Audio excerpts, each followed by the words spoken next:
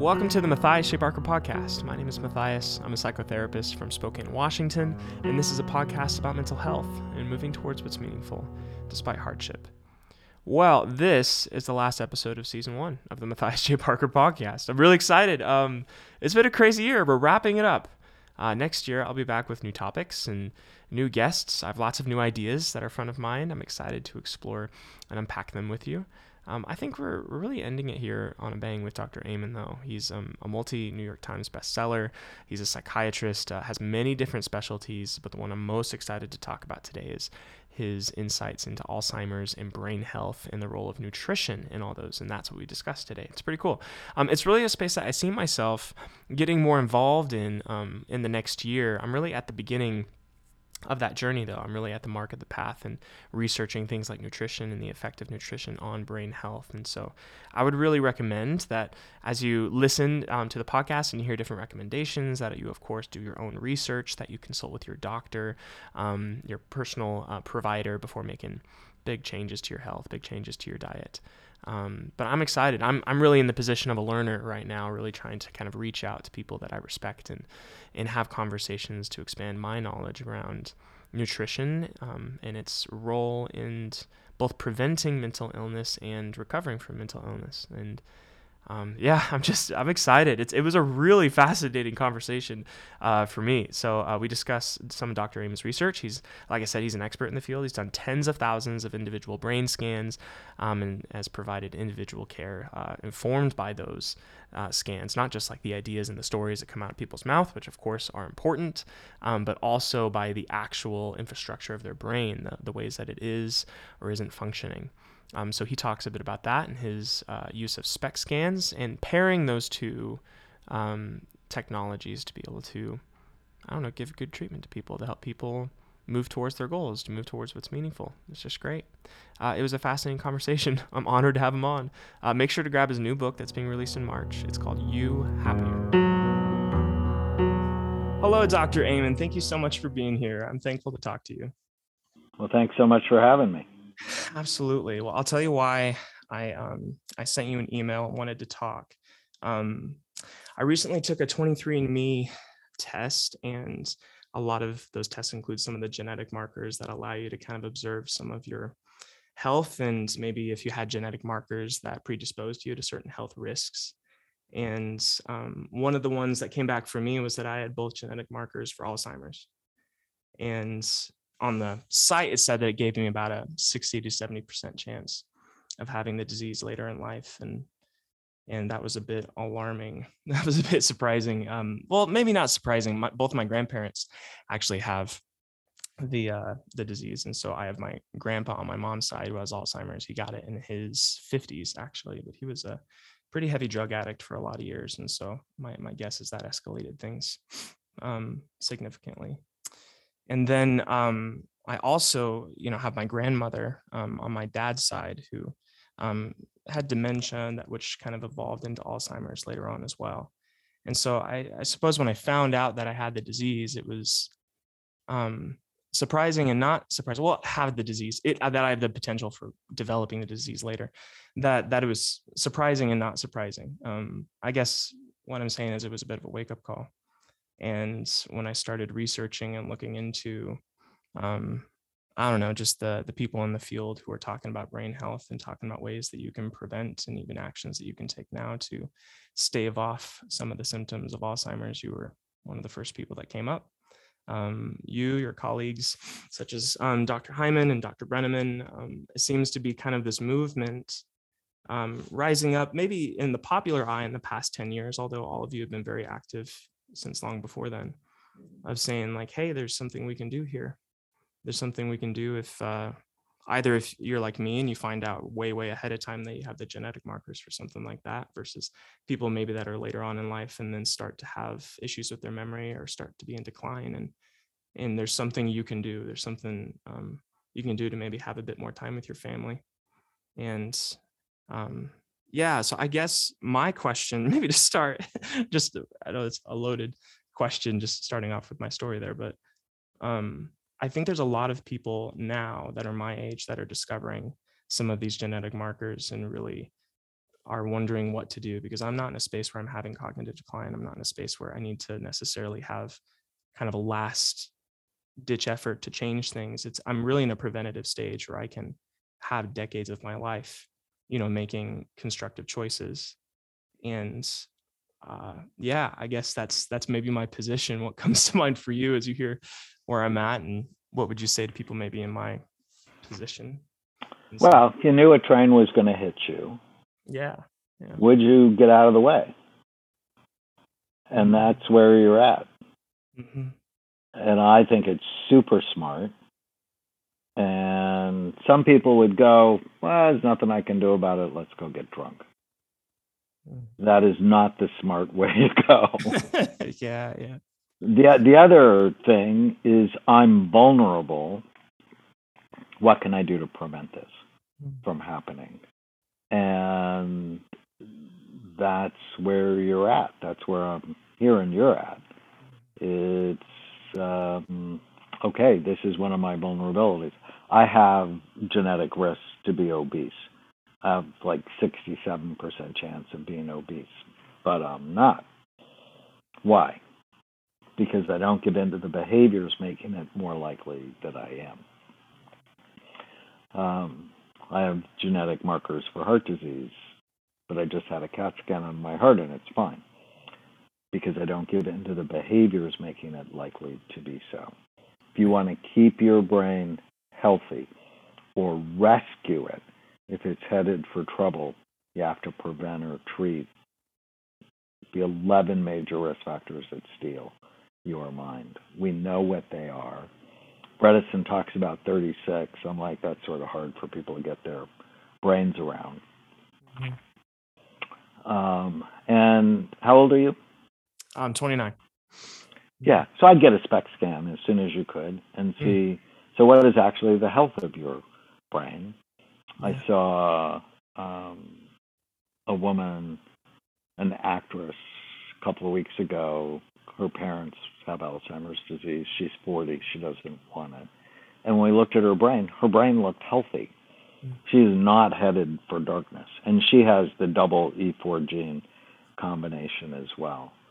And I'm like, you get to pick what your brain is like going forward by the behaviors you do between now and then. You get to pick. But for you, you don't have a lot of margin. So now's the time. 29 is like a perfect time. And if you knew when you were 13 and you were smart, you would like go, okay, let's not engage in some of the behaviors that accelerate my risk. Yeah, and my 20s were full of, I don't know, those behaviors.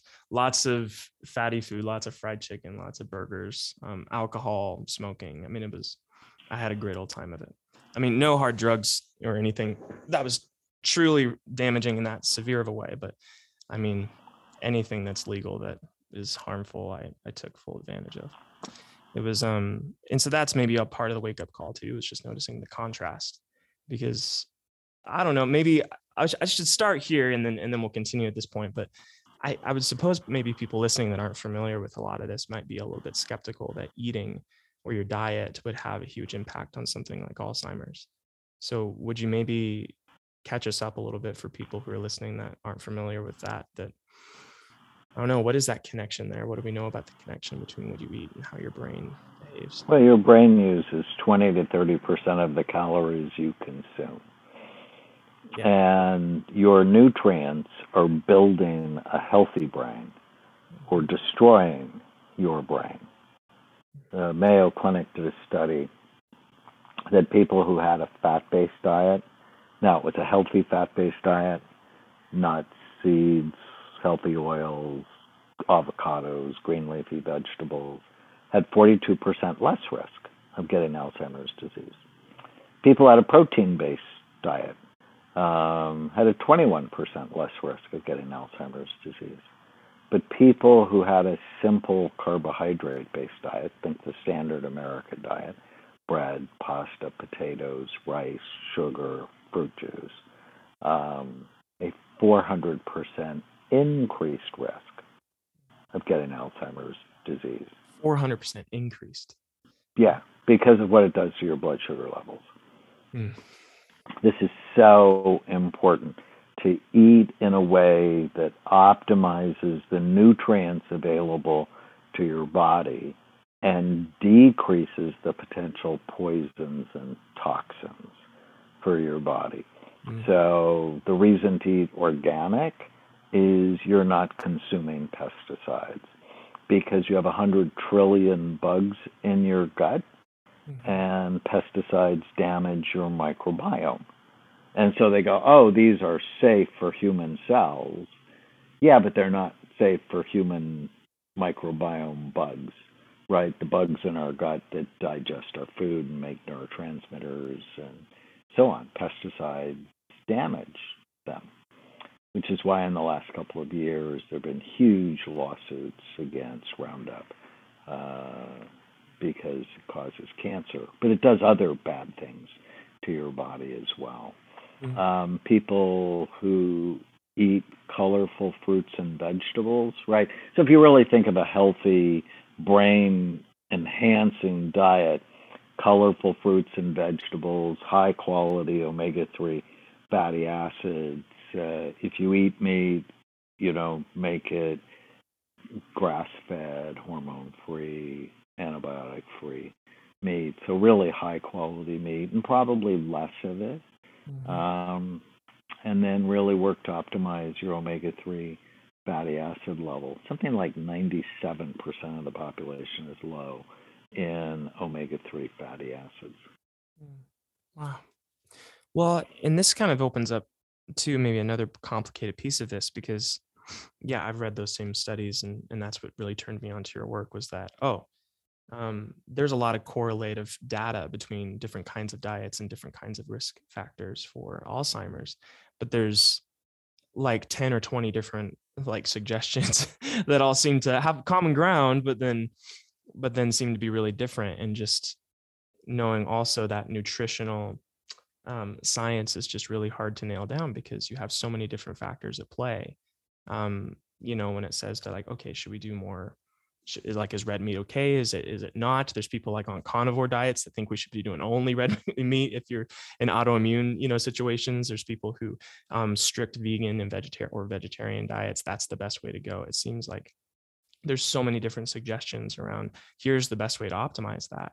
And it's so hard, at least maybe for the layman or someone who doesn't have maybe like a biological understanding about how these things affect your body, to nail down and be like, okay, this is the trustworthy source. This is the first for sure one I'm going to go to. So what you just listed there was, there's some just general, studies that have been done around, okay, if you have like a very vegetarian based diet, if you have a diet that includes meat, and then of course, like the carbohydrate normal American diet, you can make some pretty general calls as far as those correlations to Alzheimer's. And then you also pointed out just in your scans that preservatives and food dyes and the such can be harmful as well. But where do you start with how to piece apart all the different suggestions in this nutrition space when it comes to building a diet for a healthy brain? What do you think about that? Well, I think there's some overarching principles that work for everybody. That it starts with this one question: do I choose foods I love that love me back? You're in a relationship with food. And I don't know if you've ever been in a bad relationship. I was married for 20 years to someone who didn't really like me very much. And I'm not doing that anymore, right? My wife now is my best friend. And I'm never going to do that again in a relationship. Actually, at work, I have the no asshole rule. I don't get to be an asshole, and neither do you.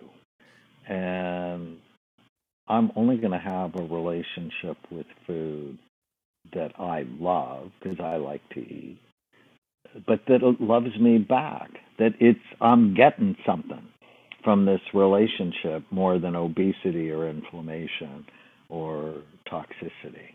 So really thinking about what I put in my body. And then water, because your brain is 80% water. So drinking 8-10 glasses a day is a good thing. high quality calories. Calories matter. There are a lot of people, I fight with them all the time. Oh, calories don't matter. And I just think they're crazy. And I'm a psychiatrist, so I get to diagnose crazy. Yeah. It's, you can have 4,000 calories of nuts a day and you're going to be fat. So high quality calories and not too many of them. So I think of calories like money. And you don't want to be fat. Of the 11 risk factors I talked about, being overweight or obese increases 6 of them. So work to be at a healthy weight, not underweight. That's not good. But high quality calories, healthy protein at every meal, because protein helps stabilize blood sugar. Healthy fat, as we talked about, and smart carbohydrates. Carbs aren't the enemy. It's dumb carbs that are the enemy, like bread and pasta, potatoes, rice, sugar, fruit juice. Fruit juice is not your friend. So all of that, I think most of the really effective, healthy diets, because you can do that vegan or vegetarian or pescatarian, or, I think the issue with red meat is mostly how it's raised and what's your ferritin level. So ferritin is a measure of iron storage. If you have low ferritin, red meat's probably good for you. If you have high ferritin, red meat's probably bad for you. And, it's like you should know your important health numbers. And all the really effective diets, they get rid of processed foods. Yeah. And they get rid of high glycemic, low fiber foods, which is foods that quickly turn to sugar that are low fiber. That's why they call it fast food, because when you chew it, they've basically taken all the fiber out. You chew it faster, you swallow it faster, and you're out of the restaurant faster. Everything is faster, and death is faster if that's your primary diet. Yeah. And then cook with brain healthy herbs and spices. Like I love saffron and cayenne pepper and oregano and thyme and rosemary. All of those things have brain enhancing effects. And then if you're struggling with like a mental health issue or a physical issue, you should be on an elimination diet at least for a month. Get rid of gluten, dairy, corn, soy, artificial dyes, and sweeteners. And I have to tell you, so many of my patients now have autoimmune disorders. And I'm like, so why is your immune system pissed off at you? Why is it angry? And that doesn't mean you need one of these expensive medications the pharmaceutical companies have designed for you.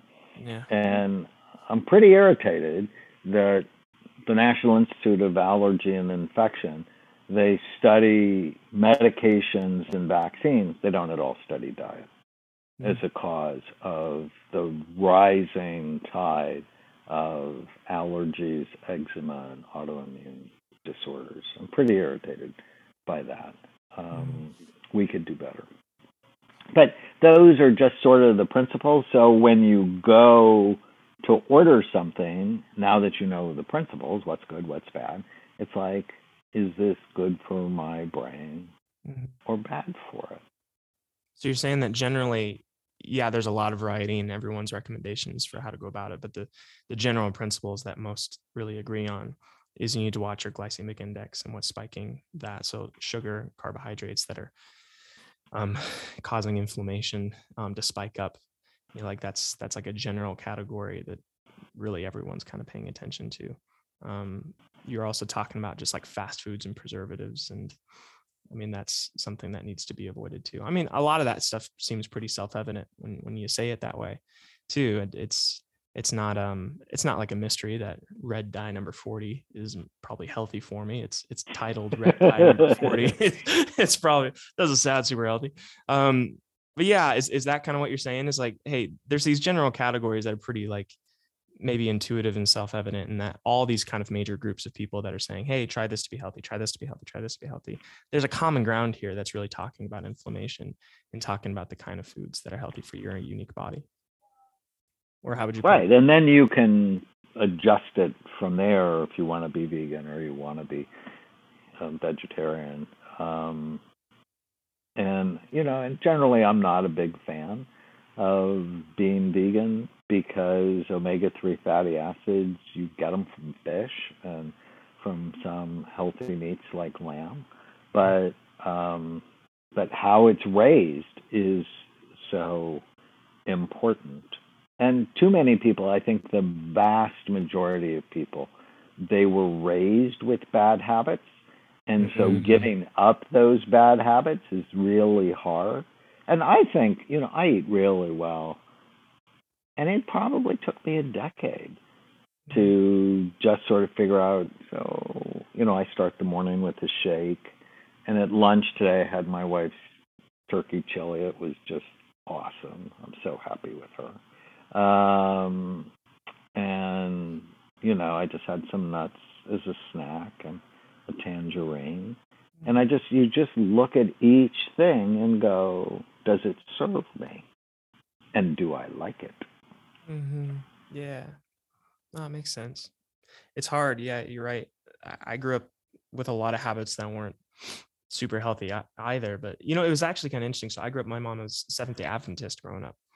And so she actually had a super healthy diet, that just was native to her. That was not a very tasty diet though. I would say growing up, there's lots of boiled vegetables and I'm not criticizing my mom. She knew how to cook great, but it was just the Adventist dishes weren't my favorite. And then my dad grew up really in this, I don't know, 1970s TV dinner, like Ho-Ho's and Twinkies world. And everything was fast frozen. I don't know if it was in fashion back then, but it just seemed like his diet was very much processed. It almost took a lot of delight and excitement in just the new technologies that were around processed food. And so I kind of grew up with this blend of the two, of like these really healthy. There was always something really healthy and really nutritious on the table that me and my brother would avoid. And then there was these really delicious like turkey loaf, which was essentially meatloaf, but out of ground white meat, dark meat turkey. That was, I don't know, I'm pretty sure the whole thing was just spam with different food colorings in it. But it's that was the world. And so I think when I grew up out of the house and went off in my 20s, and it was very normal for me to run towards a lot of that fast processed cheap food, because I was also poor. I wasn't like, I was working part-time, going to school, and didn't have money to spend like on organic groceries, and frozen taquitos seemed like the most sustaining and cheapest thing I could find. And I think that's a lot of people's story, especially initially. And then if you're fortunate to be able to kind of work your way into an income bracket where you can start to afford organic ingredients and all that, it's not native, because you have this upbringing that either potentially did or didn't reinforce those good habits. But just the issue of being like 21 or 22 and not having a lot of money, it doesn't build those habits either. I don't know. So I guess although maybe Walmart, Target, Costco, they all have organic food that's cheap. It's mindset more than anything. It's when you care. They did a study at Harvard and said to eat really healthy is an extra $1.25 a day. And you'll make that up in getting promoted at work because your brain works better. Oh, wow. Yeah, that's a good thought. I never thought of it that way. So ultimately, it's mindset. It's not money. Some people live in food deserts where they really don't have access to great food, and that is oppressive. That's really living in an oppressive society, because if you don't have the nutrients, you won't have the cognitive ability to overcome the circumstances that you're in. Yeah, it's profound. So would you say to people that maybe kind of feel like, hey, I just can't afford to eat all this high quality produce, and honestly, the convenience foods are all I can afford. That's kind of that's a mindset thing. That's a mirage that really there It's a is. mirage. Yeah. I like that word a lot. Mm-hmm. And I wrote a book once called The Brain Warrior's Way, and with my wife, and we really lay out the argument that you're in a war for the health of your brain. Everywhere you go, someone's trying to feed you bad food that will kill you early. And they're weapons of mass destruction. Highly processed, pesticide sprayed, high glycemic, low fiber, food like substances stored in plastic containers. And if people just, if they would start to see the war, then they would sort of decide whose side are they on. Are they on the side of early illness, or are they on the side of longevity, and not lifespan, but health span? And the Adventists, one of the blue zones is Loma Linda, where my wife actually trained as a nurse and worked on the neurosurgical ICU ward at Loma Linda. And she said she would see these people come in who were 95 who had no wrinkles because of their lifestyle. And you would probably, some people would go, well, how can you have any fun? And so we play a game with we have a high school course called Brain Thrive by 25. Yeah. And we play a game with the kids called Who Has More Fun? The kid with the good brain or the kid with the bad brain? Who gets into the college they want to get into? Who gets the girl and gets to keep her because he doesn't act like a jerk? Who makes the most money, takes the coolest vacation? Is it the person with the good brain or the person with the bad brain? And generally, it's the person with the good brain. So let's not talk about, well, how can you have any fun? Because I've seen a whole bunch of obese, diabetic, hypertensive, addiction people, and I can guarantee you they're not having more fun. Yeah. Do you think that nutrition makes that big of a difference? It's huge. It's huge.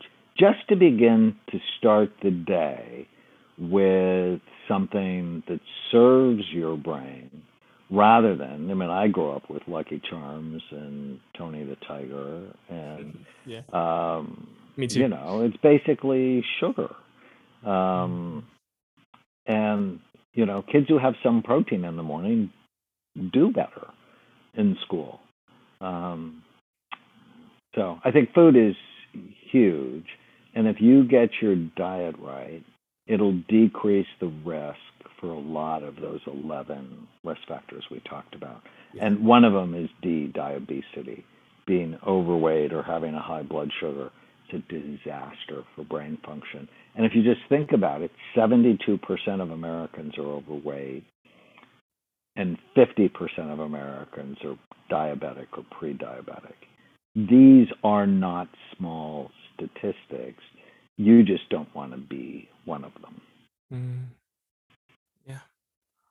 Yeah, I was man, I had like 3 questions pop in my head all at once.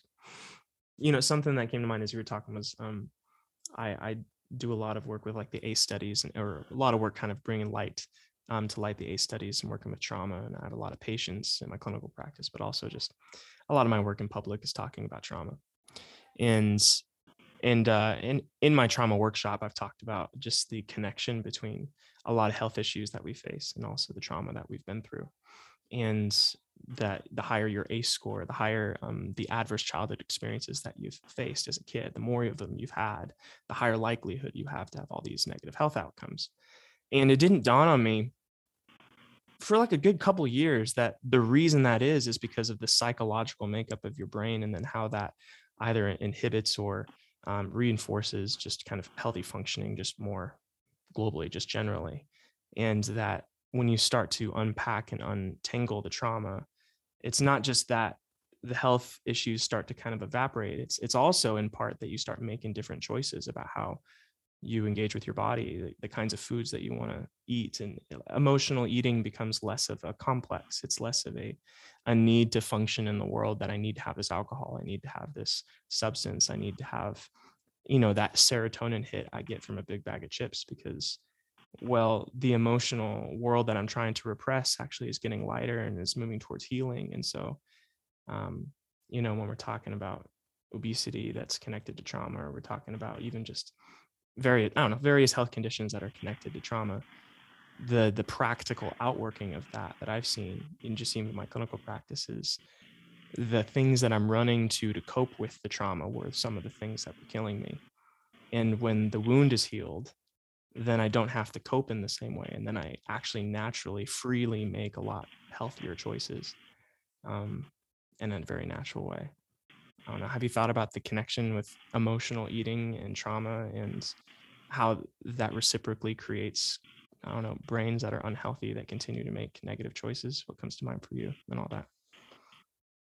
So I published a number of studies on post-traumatic stress disorder and how it activates the limbic or emotional brain.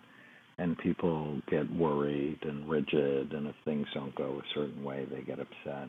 Mm. And eating simple carbohydrates tend to raise serotonin in the brain, just like you said. With chips, you get a serotonin burst, and you feel better short term, but you feel worse long term. And so I think you have to go at it in both ways. You have to clean up the food, and they're natural things you can do to increase serotonin, right? So sweet potatoes with a little turkey will naturally increase serotonin. But then you also have to talk about the trauma. But you have to process the trauma, which is why I'm a fan of EMDR, or other treatments like havening that really help you deal with the trauma and settle down your emotional brain. But it's so much harder to do if you're not eating right, or if you're drinking, or if you're vaping or smoking. And vaping is so insidious, because once people stop nicotine, they have a heck of a time stopping it. Once they start nicotine, they have a heck of a time stopping it. And those things prematurely age your brain. So I talk a lot about drip dopamine, don't dump it.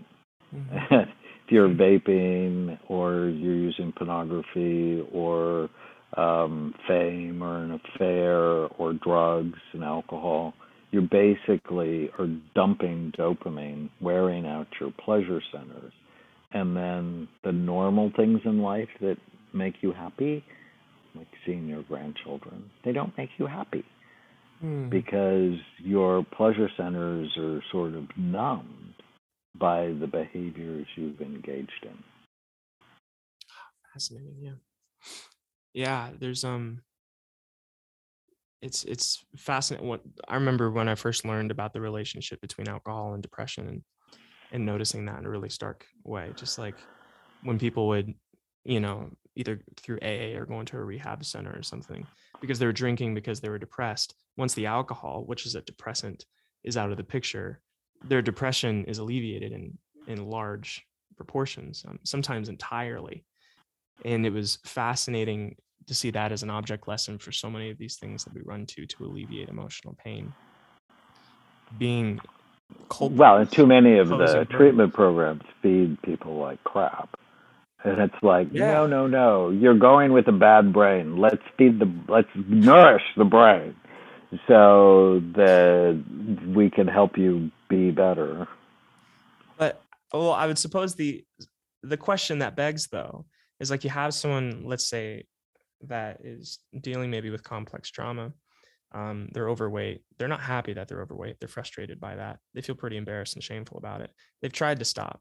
And then you're asking somebody who's maybe regularly having flashbacks, or that's depressed, or that's really irritated most of the time, to give up the one thing that is actually giving them any sort of solace or giving them comfort.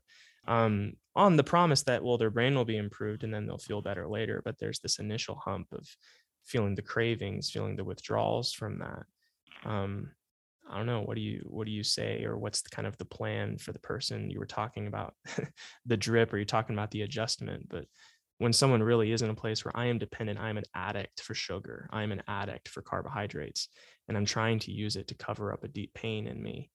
I need something to satiate or help me alleviate this pain. What do you say in moments like that with people? Yeah, 10 days, 2 weeks. I mean, it can be challenging, but it takes only 10 days for your taste buds to make themselves new. Where if you had an orange now, it wouldn't really taste like much. But 10 days from now, when your taste buds are more normal, it'll explode with flavor. And it's a matter of love. It's like, okay, how much do you love yourself? Because doing the right thing is ultimately an act of love. And, initially it is hard because it's breaking a habit and your brain doesn't know how to do it. And so, God, I have so many stories. One of my favorite stories is Chris. I was giving a lecture in Northern California, and she came up to me after the lecture and just started to cry. And that happens to me a lot. And so I just stood there and waited for her to stop crying. And she said, 2 years ago, her 12-year-old daughter, Sammy, had died of bone cancer. And she had no idea how much it would hit her. And she went to bed and cried and drank and ate bad food. She was 5'2", ballooned up to 200 pounds. And on the 2-year anniversary of Sammy's death, she was going to kill herself because she's like, I'm just worthless. And then she saw me on television. I think it was my book, Change Your Brain, Change Your Body. And she said, and she told me this. She said, I'm going to get your book. And if it's a bad book, I'm going to kill myself tomorrow. I had never felt so much pressure. And she said, but it was just so simple, right? Eat things that serve your health. Here's the list. Don't eat things that steal your health. Here's the list. I put on my tennis shoes. I stopped drinking. I stopped eating bad food. I started walking. And I'm already down 24 pounds. And within 3 days, I stopped waking up in a panic. And she said, I want you to tell everybody you see that never let grief be your excuse to hurt yourself. And then she'd been down 70 pounds after a year and it's just done great. There's so many excuses to hurt yourself. And too often people are letting the past dominate them, control them. And they need to get help to help them. But part of the help is neuroscience. Too many therapists. Do you get any training in neuroscience in your therapy training? I think we had one class, with some neuroanatomy. None on nutrition. None on nutrition. Even though one of the most effective things I do from a psychological standpoint is put people on an elimination diet. Ed, this one guy, he'd had 3 courses of electric shock therapy and all the antidepressants you can think of, lots of psychotherapy, and he still wanted to kill himself. And I'm like, well, let's get rid of gluten, dairy, corn, and soy, artificial dyes and sweeteners and sugar, just for a month. Do you think you can do that? And he's like, okay. And he felt better. Like 2 weeks into it, he feels better. And so we did it for a month, and I said, now let's just add one thing back at a time. So this week, let's add back gluten. Nothing happened. The next week, we added back dairy. Nothing happened. And then we added back corn. He said within 20 minutes of having corn, he had a vision of a gun in his mouth pulling the trigger. Amazing. So he broke up with corn. Mm. So shouldn't that be the first thing we do with people? That if your body really can react to certain foods, shouldn't we get rid of them? Yeah. I mean, yes, we want to do trauma work, and yes, we want to teach people not to believe every stupid thing they think. Absolutely. But if we're being poisoned by something we're sensitive to, well, let's get rid of it. Yeah. Well, I mean, I think I take a really similar approach, because that question of like, well, I need this thing. I'm barely not drowning here. I'm just above water. If I give up this thing, then I'll surely drown. I mean, that's a script. That's a commentary from, I don't know, the part of you that's still wanting to be dependent on sugar. That's the microbiome that is craving those simple carbohydrates. And that's just not the reality of what you're facing. It's like there's a burden that kind of eating imposes upon you that we're blind to. That's a lot more covert. It's a lot harder to notice the 10-20% deficit in energy and clarity, and it's hard to know how much you losing your temper last night was because of the pizza versus just because of the situation with your spouse or whatever. But then it becomes immediately clear, like you're saying, when you really do go through an elimination diet, when you do start to change to some of the ways you're eating.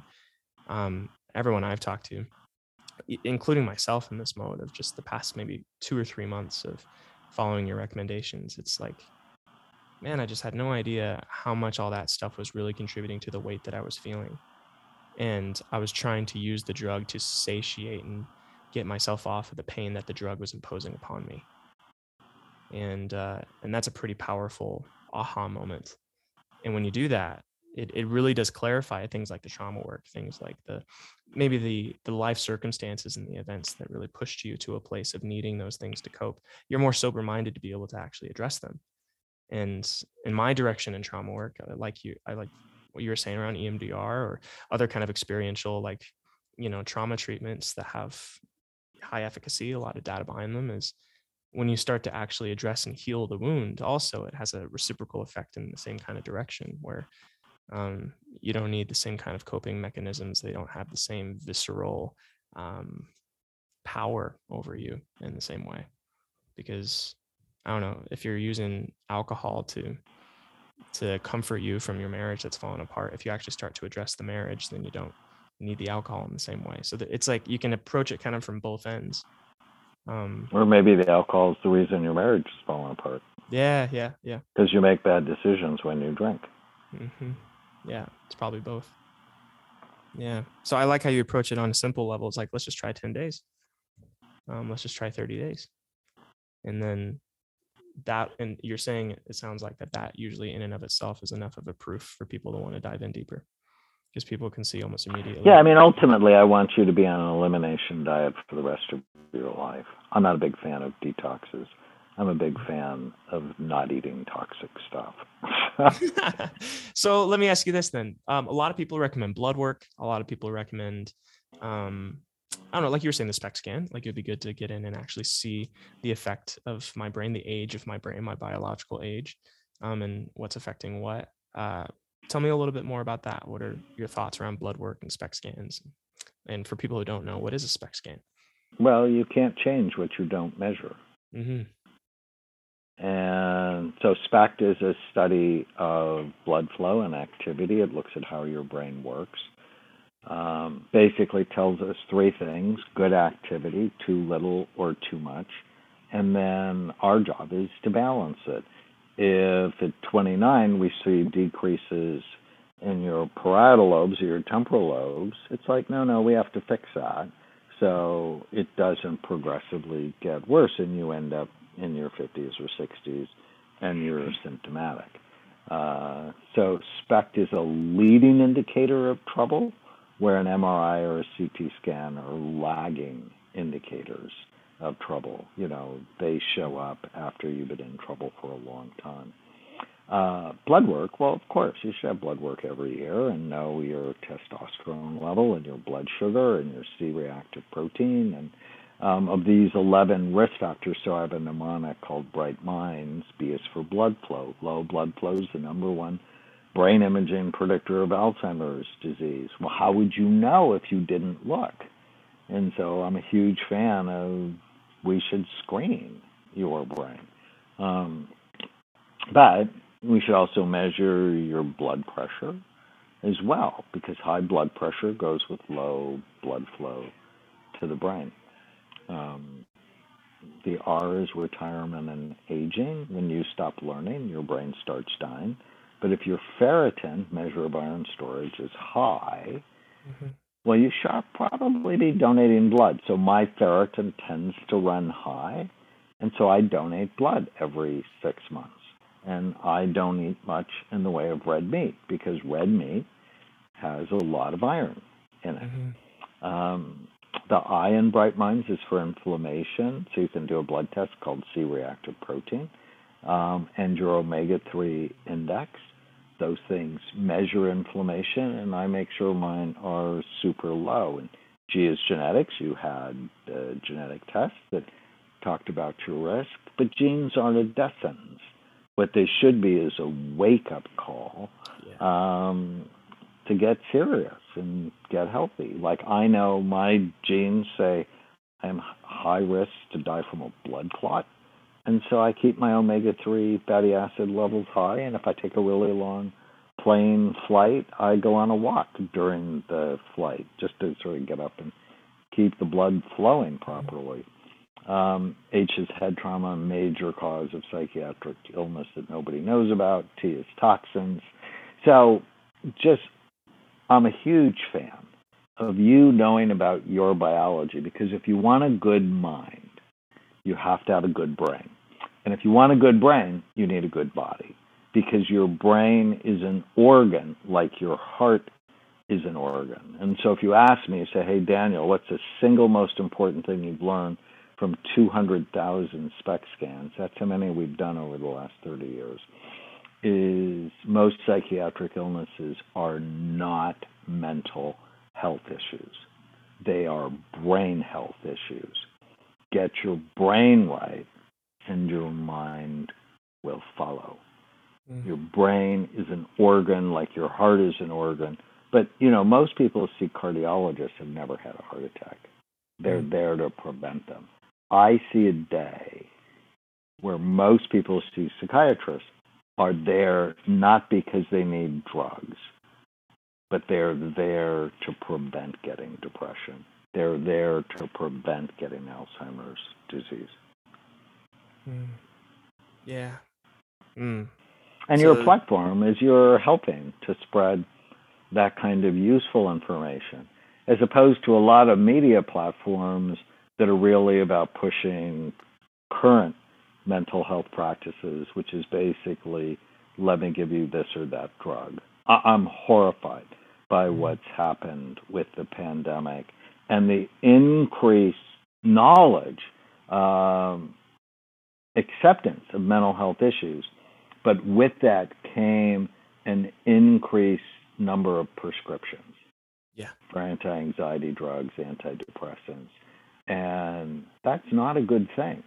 Our psychopharm revolution has not decreased the incidence of mental health problems in the United States. It has increased them. Wow. So you would kind of recommend, maybe for someone listening that feels like, oh, okay, I really need to get my brain health to be more of a center point of what I'm focusing on. Start maybe with... That's how we'll end mental illness. Yeah. The end of mental illness will begin with a revolution in brain health. Yeah, it's powerful. So starting with actually having some personalized care, getting something like a SPECT scan or blood work done, understanding, okay, what is my unique, I like that. Like, you had a good acronym there. What was it again that you just listed? Bright Minds. Bright Minds. Okay, so there's a lot of different factors to keep in balance. And then, you should read my book, Memory Rescue. Okay. If you don't have it, I wrote it just for you. Okay. It's I have Alzheimer's disease in my family. Yeah. I don't want it. What do I do? Great. Well, and I was going to ask this as well. So do you think there's any distinction between people in my predicament where I'm 30, not necessarily noticing any cognitive decline. Is there a difference in intensity around the kind of steps that you're taking around preventative versus, hey, I really need to make up time because I'm in my 60s, I'm noticing my memory is lost, I need to reverse some of these things? Or is it just across the board? No, just be healthy and eat things that your mind likes. How would you? Oh, no. If you were into the illness, I mean, I'd be putting you in a hyperbaric chamber and max, it's like full court press. Okay. If your brain's still relatively healthy, I would really not want you to do things to put you at risk for head trauma. Mm-hmm. So I really not want you riding motorcycles or jumping out of airplanes or downhill ski racing. I mean, I'd really want you to think about, like, did you play contact sports when you were little? Yeah, a lot of football, and I had like 3 concussions. Yeah. See, I argue in Memory Rescue that we should actually screen people for the ApoE4 gene, and people who have 1 or 2 of them shouldn't play football. Wow. Should never hit soccer balls with their head. Shouldn't be flyers in cheerleading. Shouldn't put themselves at risk. Yeah. And so, given you have the genes and you've had 3 concussions, where do you live? Spokane, Washington, Northwest. Yeah, so I know you probably have one in Bellevue, right? You have good to get over to Bellevue and get a picture of your brain, and then just work to. If it's awesome, we celebrate and keep it healthy, and if it's not awesome, we rehabilitate and then we celebrate. Mm-hmm. Right. And then maybe someone who's here that is thinking, okay, but what could I do today? It's making those general changes to your diet in the meantime as you get in for those kinds of scans or blood work, and as you take a deeper look. It's some of those pillars around diet. Is that what you say, or how would you put it? Well, today, what I want you to do today and for the rest of your life, and I don't have any tattoos, but I keep thinking I'm going to tattoo myself. One of the tattoos I would get is this question: is this good for my brain or bad for it?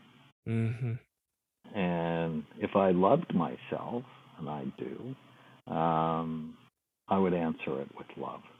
Mm-hmm. Is this good for my brain or bad for it? If I stay up late playing video games, is that good for my brain or bad for it? Oh, that's bad. If I'm going to drink alcohol, is that good for my brain or bad? It's bad. I mean, the American Cancer Society came out and said you shouldn't drink because it increases the risk of 7 different kinds of cancer. If I'm going to get high tonight, is that good for my brain or bad? It's bad. Just answer that question with whatever decision you're going to make, and your brain is going to be better. Mm-hmm. Yeah, I think that's good. It's really freeing, to feel like you have some, I don't know, some say, like you have a bit of control. You have so much say, given that at 29 that you have a high risk. You'll make millions of better decisions if you're smart. Yeah. If you're not smart, you'll go, okay, there's no hope. Let's have fun. Yeah. And I'll argue you will have more fun with good decisions than bad ones. I mean, and that's the real sell in my mind. And that's what convinced me. It was like, I don't know, that you'll actually enjoy your life. You'll enjoy the things that you're participating in your life more if your brain is healthy and not trying to combat all of these toxins or all of these preservatives or all of just the disproportionate things that aren't giving your brain the fuel that it needs. It's not a mystery to me that's it's clear as rain, I guess is what I'm saying in my mind. Healthy brain. That's where it starts. Healthy brain, healthy life. Dr. Amen, I'm really thankful. Thankful you took time to talk. This is great. And I'm thankful that we get to even partner together and trying to raise awareness around this stuff. And I don't know, a lot of people are moving into New Year's resolutions and the beginning of the next year. I think this is certainly one of mine was, like you said, to ask the question, how does this affect my brain? It's good. I'm thankful. Thanks for being here. Thanks for having me. If after hearing this, you're in a place where you really want to start making some changes for your health, whether that's brain health, nutrition, or really any other domain of mental health, I wanted to let you know I'm doing a 7-day motivational challenge starting January 1st. That's totally free, where there's going to be a community of us that are all going to gather together and try to move towards these goals that really matter to us. There's going to be daily videos, there's going to be a workbook, there's going to be a live Q&A with me, and what we're going to be doing is just talking about the motivational psychology that you need to know, some of the tools, some of the strategies that would be helpful in moving towards what's meaningful, even despite the hardship that you might be facing. So if you're interested, go ahead and sign up at MatthiasJBarker.com, or you can find the link in any of the bios on my various social media pages. You can find it there too. If I don't see you there, I hope to see you next year on season 2 of the Matthias J. Barker podcast.